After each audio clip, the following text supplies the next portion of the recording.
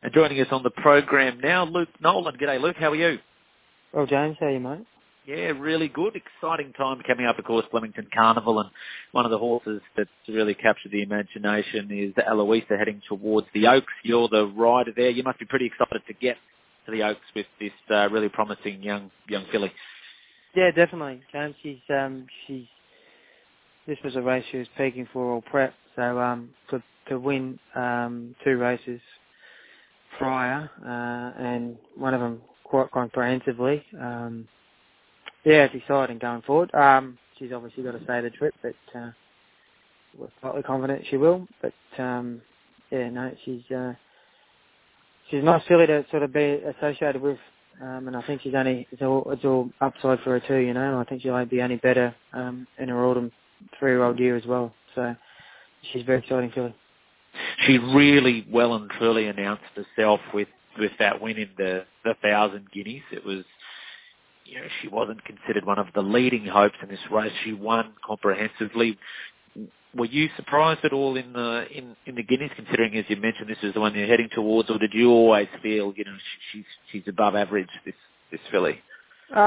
She always felt to me she was above average, but I thought she might have to get out to 10 furlongs to be competitive, or to be the stamp her authority on a race. But she did have a nice run in 1,000 guineas, and when the run presented, she takes a little while to explode, and then the further the race went, the stronger she got. And she was, at that stage, she hadn't been screwed right down. And a fortnight later, we went to the bars, and she was against the boys, and she went to that next level. And I just think that might have just topped her off. It was more or less 10 home 2 in the bars, and she didn't take any adverse. There was no issue with her coming for the run. She came for it 100%. So yeah, bring on the Oaks. She was really, really dominant in that bars, and did she feel full of running of you? You never know until they get out to that trip. You know, you've got a bit further to go, of course, from the 2040 up to the 2500. But look, do you have any doubt in your mind whatsoever that 25 is going to pose any drama? I don't, but we've all been fooled before. But she's very strong right through the line the other day, and it buoys us with confidence. She will have no issue with the 2500, but the tracks are very different. Moonee Valley and also Caulfield in Flemington. There's no places to hide at Flemington, and if you can't stay 2,500 metres, you will get exposed. But I believe that she's had the right preparation into it, and I think it'll hold her in good stead. So I believe she will run it, but until they've tested at it, we're all probably only guessing. What's it mean to you to get on a filly like her? And now it's the obvious question you always get, Black Caviar. You talk about those times you went through your injury up and downs and re-established yourself once again following a few setbacks like that. It sort of seemed that it takes a filly like this to all of a sudden put you right back up in lights. But has she come along at the right time for you at the right stage of your career? Definitely. And yeah, I think she's relatively untapped, and I'm just hopeful this is just the start of the journey. Like she'll continue to get better and better and better. So,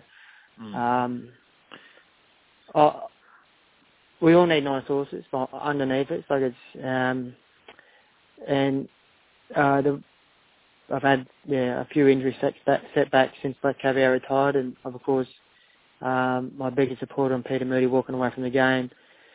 That didn't help also. So it has been a couple of seasons. So it's wonderful and much appreciated when you can find an animal like this to be associated with, because they really do help you propel your product and your brand name, I suppose, but being myself. So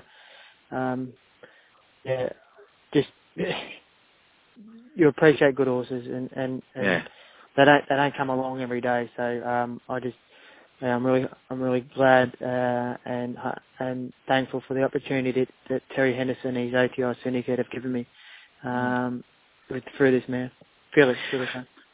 she's got a long way to go in terms of taking that next step and everything along those lines, and regardless of whether she wins or not in the Oaks, in terms of taking that next step, is very much, you use the word untapped, so you really feel she hasn't, we haven't seen the best of her, or you think she's really just doing it on raw ability at the moment. There's a bit more there in the tank to take that next step when she works it all out. Yeah, I think so. Yeah, I think so. She's but she's doing everything right. Racing manners are very good, and she's not the finished product at this stage, but what she's doing and is pleasing us at home. So, and indeed race day. So we can't. Yeah, I just can't wait for her to sort of blossom, because I think she'll only get better. She's not overly big, but I've ridden small horses that have been champions too. So she's got she's a horrible walking animal, but she's got a deep girth, a nice stride, and a bit of mongrel about her, and all those things combined sort of hold her a nice stead going forward. Before you get to the Oaks, same combination in terms of trainer jockey in the Derby. Ocean's 14 looks very, very open Derby. So much so, in fact, I saw something on Twitter they were talking about what price would Aloisia been if they would have accepted for the Derby. That's how dominant she's been of the 3-year-old crop at the moment in the staying ranks. But this bloke, Ocean's 14, look, he's got to be a chance, you think. I really do. I really do think so. He's a nice horse. He's the only thing. It's his first preparation, and he's done a wonderful job to get to where he's got to. He's come through his run in the Geelong Classic unscathed, relatively, and he was stepping from a soft run mile race at Donald at his maiden win to 2200, and it was a good staying effort. The horse, I felt, presented to win the race at the top of the straight, and probably lack of race now probably let us down a little bit on that occasion, and he just didn't know how to win the race. But he would have taken nice improvement from that. He's a real chance. I just think he's always struck me as a horse that he'll make a really nice staying 3-year-old come his autumn 3-year-old season. So next year, I think you'll see a more finished product. But he's got quality about him. I hope this race doesn't come too soon for him. But I think he'd be a nice horse in the seasons to come also. Same combination, jockey trainer again in the skip sprint, the 1100. Ritnira. What can you tell us about Ritnira's chances? Yeah, she ran on the same day as in the mares race at Geelong, and she was very unlucky. She's a horse that likes to find her feet, and they went along at a good speed, presented to win the race, and I just had nowhere to go. Was beaten under a length, and I didn't have the clearest of passages, so I think she'll be competitive. Her stats are all right underneath 1200 metres. She'd ideally like kicking the ground, a jar out of the ground, so if we could get those circumstances early in the day, and they're able to make ground, she'll be competitive. And she's going well. She just needs a couple of things sort of fall into place for her to win at this level. Melbourne Cup Tuesday. How are you placed there in terms of getting yourself on one? There's going to be a bit of jostling, I think, come Saturday night when the final acceptances come out for it. So I'm just hopeful I might be in the right place at the right time and find one. If not, there's a few of them are staying up for better chances, but there's a few hovering around, and then there's some jockeys that may be jumping off or whatever it is. So I'm hopeful I get a ride, but I'm not holding my breath at this stage.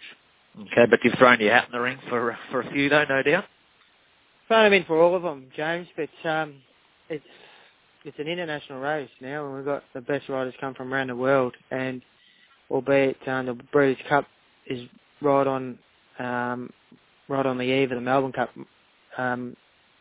a lot of these Northern Hemisphere riders come out as well, so, and the boys from Hong Kong, so the world's not as big as it probably was 15 years ago, so we've got to fight them all off because the horses come out and they bring their jockeys now too. So once easier race to get right in is not the case anymore.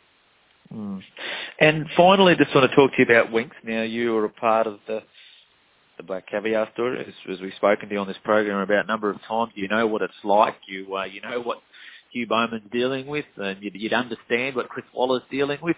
How is it for you to be on the outside looking in and watching them go through and riding a crest of a wave of a horse that is the people's horse, is the one that everyone comes to watch, the one that you never can back because of the price, but everyone wants to see win, and now to be on the other side of the fence and even riding against her. What do you think, or do you see it from a different perspective? Or, I'm guessing you would understand better than most what it's like for Hugh Bowman. Not only the thrill, but just the pressure and the demands of being the jockey of such a wonderful animal. Yeah, I don't envy his job. It'd be wonderful to be on it, but I don't envy the pressure that goes along with riding a mare like Winx. And it's no matter what happens, if she has an off day, they crucify the jockey first and foremost, a bit like a football coach in charge of a football team. You can't sack him, or you can't criticism usually falls at the coach. And it's a bit like a jockey. The criticism usually falls at them first and foremost. So there's a lot of expectation. She's there to win. Lots of things can go wrong in a race, and a lot of them are out of your control, especially with the racing style of Winx. So Hugh Bowman's gone to a level as a rider, I believe, through this journey with Winx. So, and I'm a big fan of Huey's, and he's really handled it all very nicely. So I might dip my lid to him, and Chris the same.